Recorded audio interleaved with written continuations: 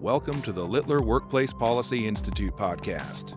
Insider briefings on the latest legislative and regulatory developments affecting employers. Good afternoon, or good morning, or good evening, wherever you are. Thank you so much for tuning in to our podcast. Now, as the COVID-19 pandemic continues to keep us all working from home, really more like living at work, we know you may be tuning in for this update at any hour of the day from almost anywhere around the country or the world. We thank you for listening and allowing us to share a few of our views on what we see as one of the most pivotal pieces of legislation that we've seen in decades, California's independent contractor law, AB 5. I'm Bruce Sarche, a member of Littler's Workplace Policy Institute, or WPI, and I'm joined by my shareholder and WPI colleagues, Michael Latito and Jim Peretti. And it may be a sad sign of the current state of affairs or of our own mental health that all three of us are actually excited to be recording today to discuss an issue that is not related to COVID all day, all the time. Now, it's been about a year since WPI published its task force report on AB 5, California's landmark independent contractor law. And in just the last 6 months, it's fair to say that just about everything that wasn't COVID-related took a back seat. But while many businesses were closed, the California legislature and our courts have largely remained open. And our Attorney General has been active here in the Golden State as well, along with signature gatherers for ballot initiatives for our upcoming election on November 3rd. So we at WPI thought now would be a good time to, number one, reflect on what has happened in the last 12 months, and number two, take a look at the legislative changes to AB 5 that we expect will become law very shortly, and number three, take a look ahead at where we may be going. Jim. Thanks, Bruce. We have a lot to cover in a short time today. We're going to briefly review how we got to where we are with the California State Supreme Court's Dynamex decision and then enactment by the state legislature of AB 5. Next, we'll talk about what's been happening with respect to AB 5 since it went into effect on January 1st and the proposed amendments to the law that, as you just mentioned, we expect will take effect very shortly. Third, we'll talk about how COVID has not stopped the Golden State from actively enforcing this new law, even during a pandemic. And finally, since it is election year and everything is political, we'll talk about an important state ballot initiative that may change how AB 5 impacts at least some platform-based service providers. I should say up front that while we'll be touching on these issues today, our detailed analysis of the current status of AB 5, including the most recent changes made by the state legislature, which the governor is expected to sign, is contained in a white paper recently released on our website, www.littler.com. Michael, before we dig into the substance today, do you have any thoughts to start us off? Well, Jim, I've got a lot of thoughts about AB 5, but I'll spare our listeners from most of them. I do think it's important to say, however, that in the decades that I've been practicing labor and employment law, I believe AB 5 is probably one of the most significant and transformative pieces of legislation that I've encountered in terms of how it may fundamentally restructure how employers do business and the impact on their freelancers. I would put the issue of contractor classification up there with the Civil Rights Act of 1991, which created jury trials and punitive damages for discrimination cases. And then, of course, the elimination of the at-will employment doctrine when courts started saying, hey, guess what? If you put something in your employee handbook, you have to mean it. Go figure. But you'll hear more from me on that later. Jim, why don't you start us off with some background on AB 5 and independent contracting in the Golden State? And how on earth did we get here, or am I really on Mars? Thanks, Michael. Nope, you are on Earth, for better or for worse. Last year around this time, the California legislature was debating AB 5. Now, that was a bill based on an earlier ruling by the California Supreme Court, Dynamex Operations West versus Superior Court. In Dynamex, the court abandoned the previous test for determining independent contractor status, known as the Barillo test, and Barillo had focused on the right of a would-be employer to control the activities of the worker. In Dynamex, the court rejected Borrello, which had been good law for 30 years, and instead borrowed state law from Massachusetts and imposed the so-called ABC test on California businesses. Now, it's important to note that Dynamex, with all its flaws, was limited to state wage orders, meaning it would have been possible for the same worker to be an employee for the purposes of wage orders, but a contractor for purposes of unemployment insurance, workers' comp, and other provisions of the labor code. The Dynamex decision was also potentially retroactive, a question that is being actively litigated to this day. So long story short, Dynamex left many questions unanswered, and many in the California business community deeply concerned about the impact of the decision on their operations.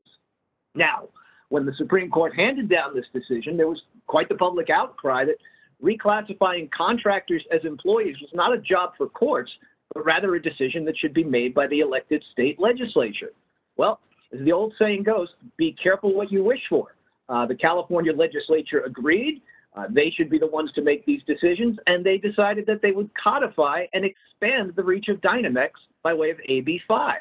So in that bill, not only did the legislature adopt the ABC test for determining whether a worker was a contractor or an employee under state wage orders, but also for unemployment insurance, workers' comp, and other provisions of the California Labor Code. In short, AB 5 was a massive expansion of the Dynamex decision. Bruce, I'm going to toss it to you. Can you give us the ABCs of the ABC test? Under the ABC test, or modified ABC test, as you might call it, as applied here in California, workers are presumed to be employees. All right, that's the presumption, unless the putative employer, the business, if you would, can show and prove all three of the following conditions. A, the individual is free from control and direction in connection with the performance of the service, both under the contract for the performance of service and in fact. B, the service is performed outside the usual course of the business of the employer. And C, the individual is customarily engaged in an independently established trade, occupation, profession, or business of the same nature as that involved in the service performed. Now, one point bears mentioning here. Other states have also adopted the ABC test, primarily for purposes of determining eligibility for unemployment insurance benefits. That's why above I said it's a modified ABC test in California, because it's modified from those states' versions of the test. Those states typically include two parts to the B prong. Under the two-part B prong analysis, the business can show either that the service is outside their usual course of business, or that the work is performed away from the premises of the business. California, like Massachusetts, eliminated the second part of the B prong. Accordingly, it's probably appropriate, as I said before, to call California's version of the ABC test the modified ABC test. Okay, so when I first looked at AB 5, something struck me immediately. You've heard the phrase that the exceptions swallow the rule. Well, not true here, but there are a ton of exceptions in AB 5. So I had my computer count the actual words in the law. AB 5 uses approximately 130 words to describe the ABC test, but it takes approximately 3,478 words to describe the 41 exceptions to the law. For example, lawyers. Lawyers get an exception to the ABC test of AB 5. Not surprisingly, much of the debate around AB 5 centered on whether or not a particular business or a particular occupation qualified for an exception. It's also a little misleading to call these exceptions, because if you qualify for one of these exceptions, say you're a lawyer, that does not mean that you are automatically classified as an independent contractor.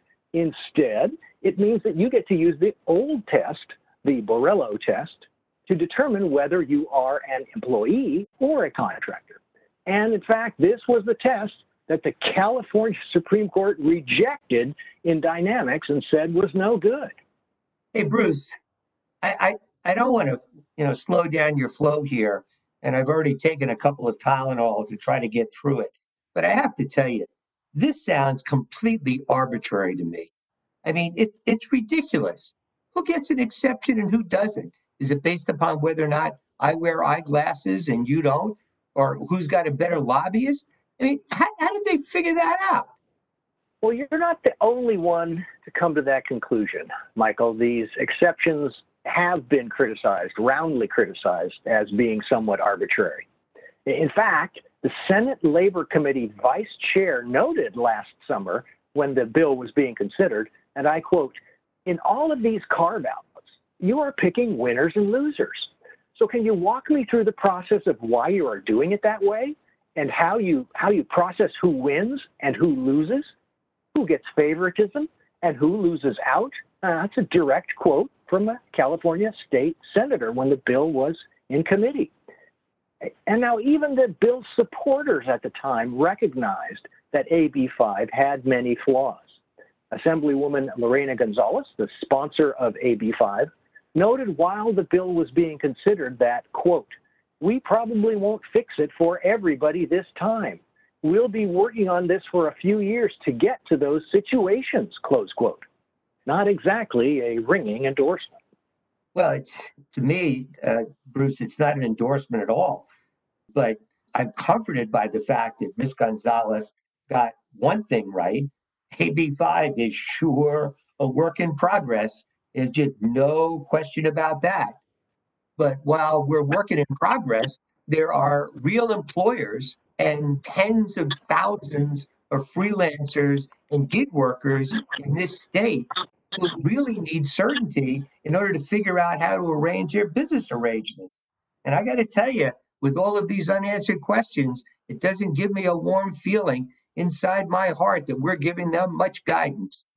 That's a really good point, Michael. It's also a good time to note that, while the debate around AB 5 has been discussed in terms of the gig economy and companies that work on platforms, the bill is sweeping in its scope and its coverage. Unless you qualify for an exception, AB 5 applies to virtually every business in the state. So not surprisingly, it raised a host of issues for all sorts of California businesses, not just on-demand or gig economy companies. So given how much turmoil this legislation potentially can bring, it's probably not surprising that almost immediately after AB 5 became effective, we already started seeing proposals to change the law. Bruce, you want to give us the lay of the land on that front? Well, I'm happy to, Jim. Only days after AB 5 became effective, legislators began introducing bills seeking to amend key provisions of the new law.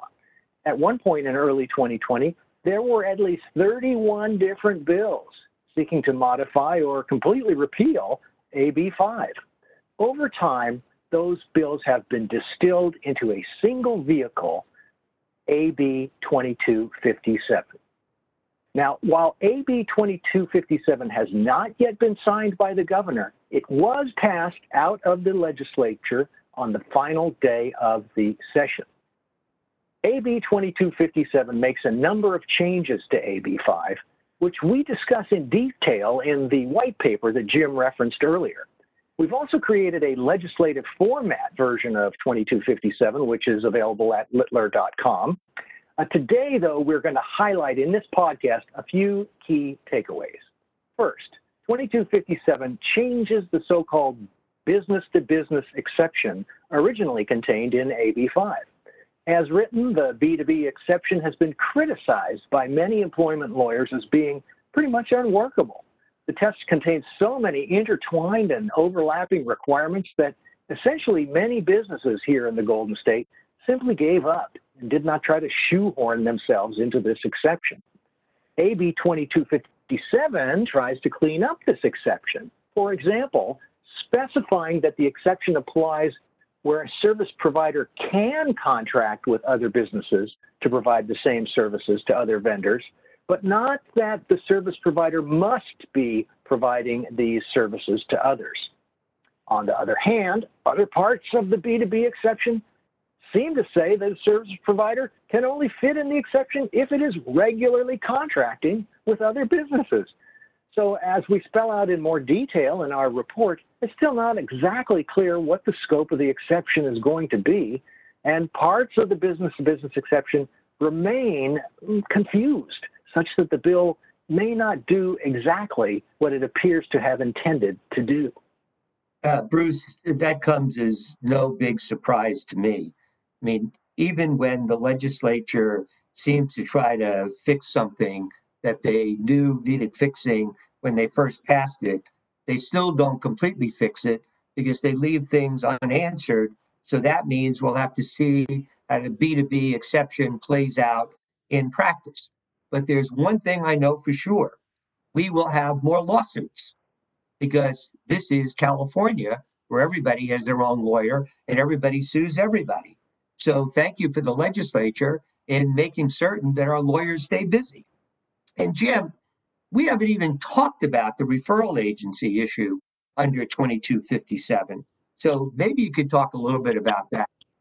Sure, Michael. AB 5 originally accepted certain referral agencies from the ABC test. Instead, they were subject to the Borrello test. However, under AB 5, referral agencies were strictly limited to a number of specified occupations, such as graphic design, tutoring, even dog walking.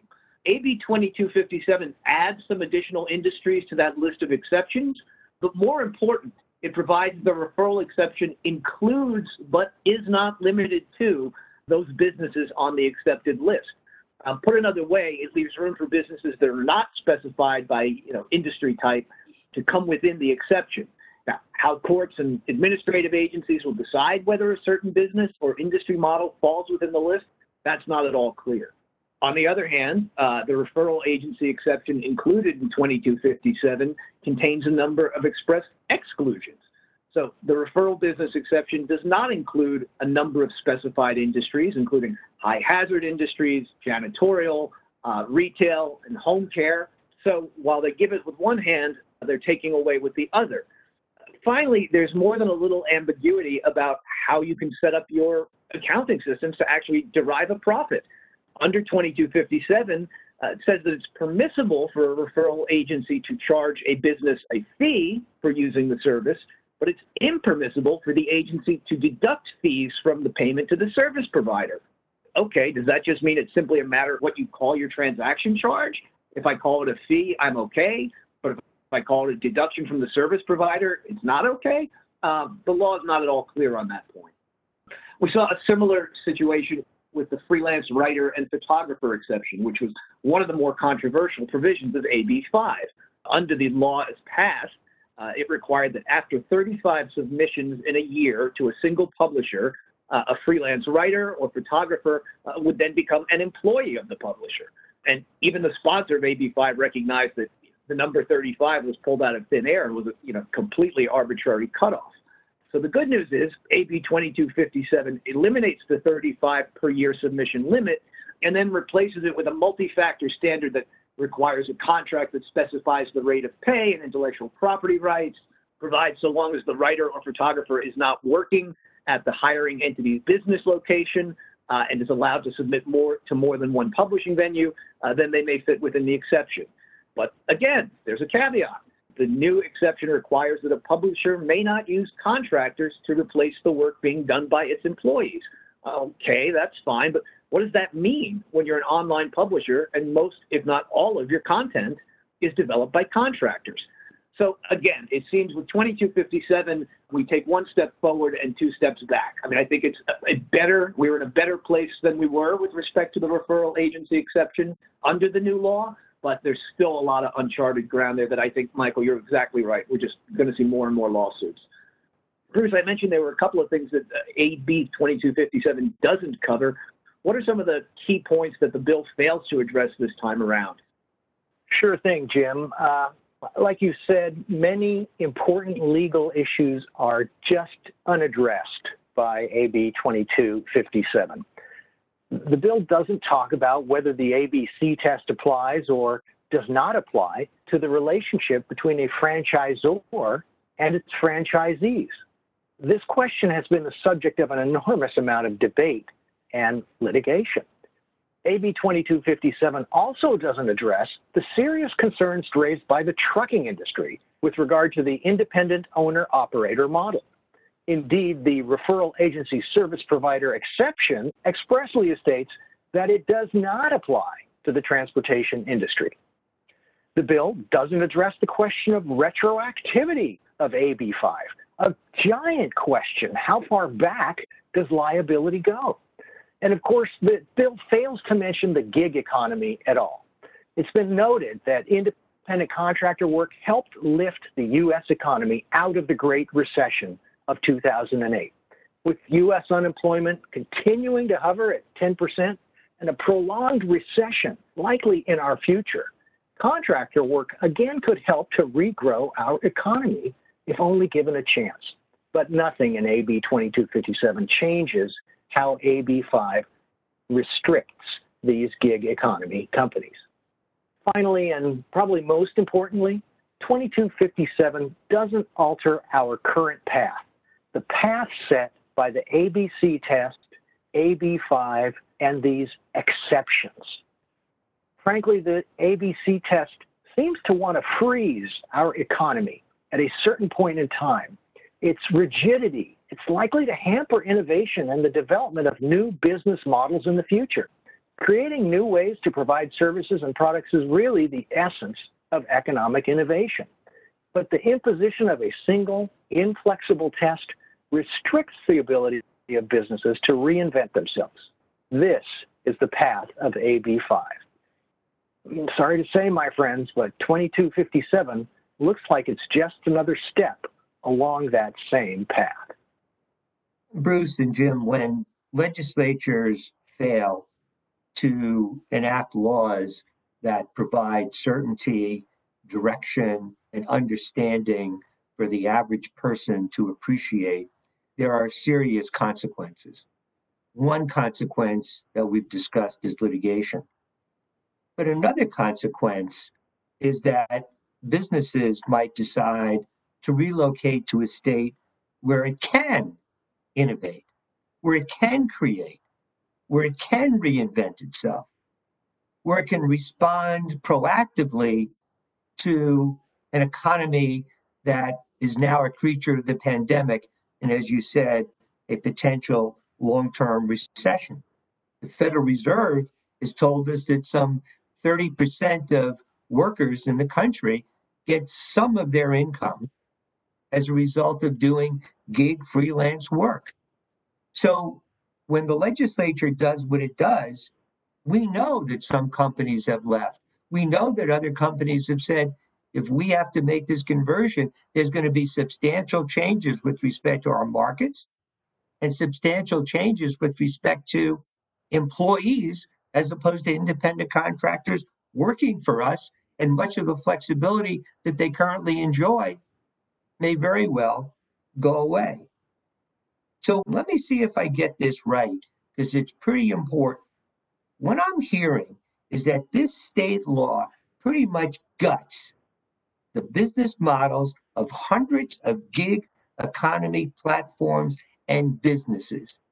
It seems to me that's not a good thing to do in the midst of a recession. It's not a good thing to do for the freelancers that depend upon this type of work. It's not a good thing to do for the companies that are impacted. But you know what? Is it even legal?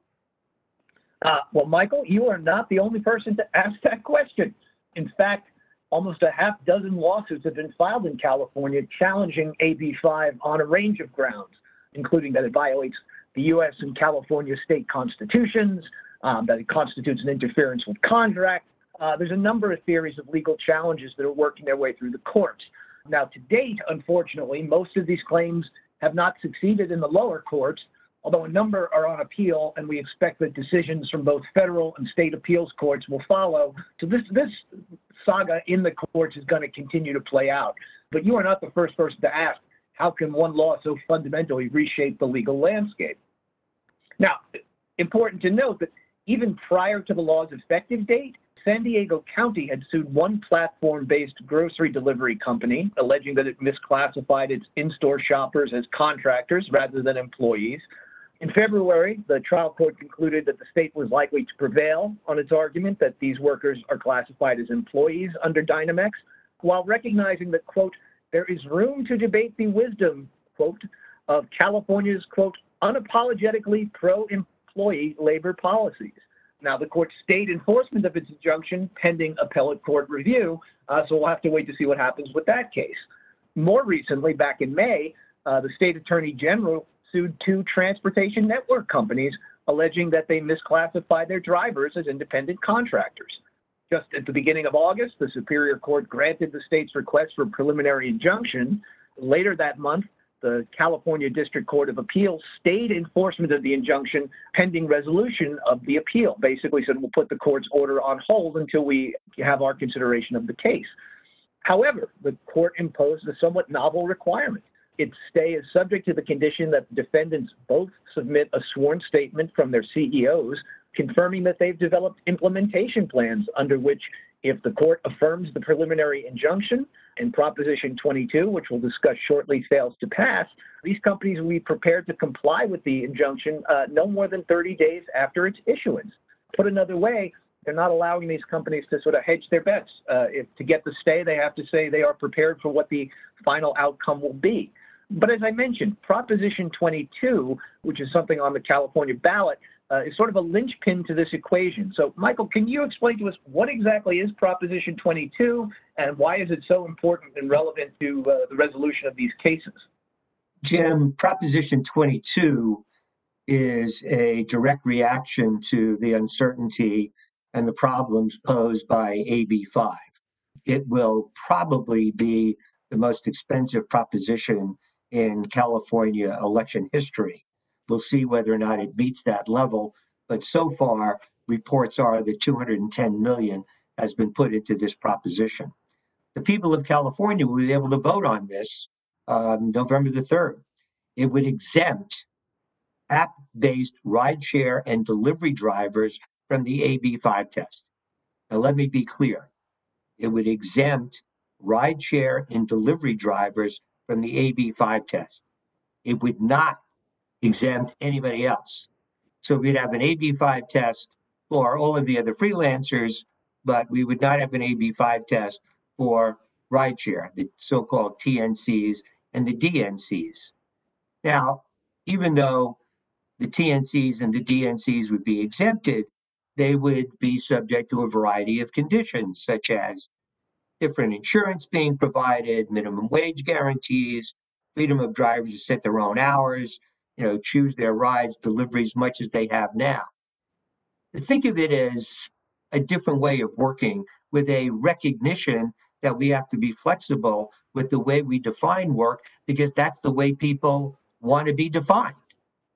It's really a third wave, if you will, and it would be something that was extremely important, not only in California, but the rest of the country and, quite frankly, the rest of the world. We've already discussed our double-digit unemployment. We've already discussed the specter of a long recession. And let me just emphasize this. Workers need to work, but workers need to work oftentimes on their own terms, whether it's because they have 2 or 3 children at home with distance learning, whether they're trying to balance other work-life family situations about caring for an ill relative or things of that nature, whether they're going to school and their schedules change. All of these kinds of things suggest maximum need for flexibility. And so Proposition 22 would try to give us that, which one would think that the legislature would already recognize and provide it. But they haven't. And that's what brought us to Proposition 22. And the results of this election are going to be extremely important. Now, nobody is going to be able to predict, certainly not me, how this is all going to get resolved. There are a multitude of moving parts. Proposition 22, yes or no? AB 2257, has the litigation going to flow from 2257 in addition to the already litigation that we have from AB 5? Are there going to be more civil enforcement actions? Almost certainly, because under 2257, any district attorney of any size city can go ahead and sue. The lawsuits challenging AB 5 are clearly going to continue because somebody will make the argument that now those that are exempted and not exempted under 2257 are even more arbitrary than they were under AB 5. And we don't even know whether or not the California Supreme Court is going to make dynamics retroactive or not. So all of these different pieces are going to interact in a multitude of unforeseen ways. Uncertainty, however, does not foster innovation. It does not give investors comfort. It does not promote economic growth. And it will likely restrict efforts to dig out of this economy that we're confronted with as a result of a worldwide pandemic.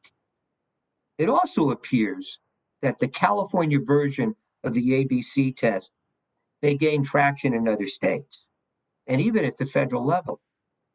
Legislation similar to AB 5 has been discussed in New York, along with alternatives which provide bargaining rights for independent contractors in the form of sectoral bargaining. New Jersey had fierce debates about ABC. There were no results last year, but it'll probably come back. The ABC test is part of the PRO Act, which was already passed by the House of Representatives along party line votes, but was not taken up in the Senate. But depending upon what happens in the federal elections, could very well gain traction next year in both the House and the Senate. Rumors abound over other states contemplating legislative enactment, wondering if they should follow the California path or maybe promote advertisements that say, you're welcome to come here because we do believe in workplace flexibility.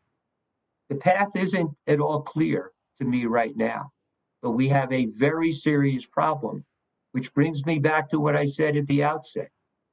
AB 5, like it or not, support it or not, is transformational, just like the Civil Rights Act of 1991 was, and just like the erosion of the employment at will doctrine has been. All right, we will leave it there for now. So many unanswered questions. Now, you might be able to tell, dear listeners, that Jim, Michael, and I, we care passionately about this law and what it means for California and beyond. So we'll be keeping up to date, and we'll keep you up to date as well. So that means you should stay tuned to Littler.com and the Workplace Policy Institute for further information on this and other topics important to those of us in the labor and employment law community. Thanks so much for joining us today. The purpose of this program is to provide helpful information for employers, addressing the latest developments in labor and employment relations. It is not a substitute for experienced legal counsel and does not provide legal advice or attempt to address the numerous factual issues that arise in any employment-related issue. To discover other labor and employment podcast series from Littler, the largest global employment and labor law practice, visit littler.com/podcasts.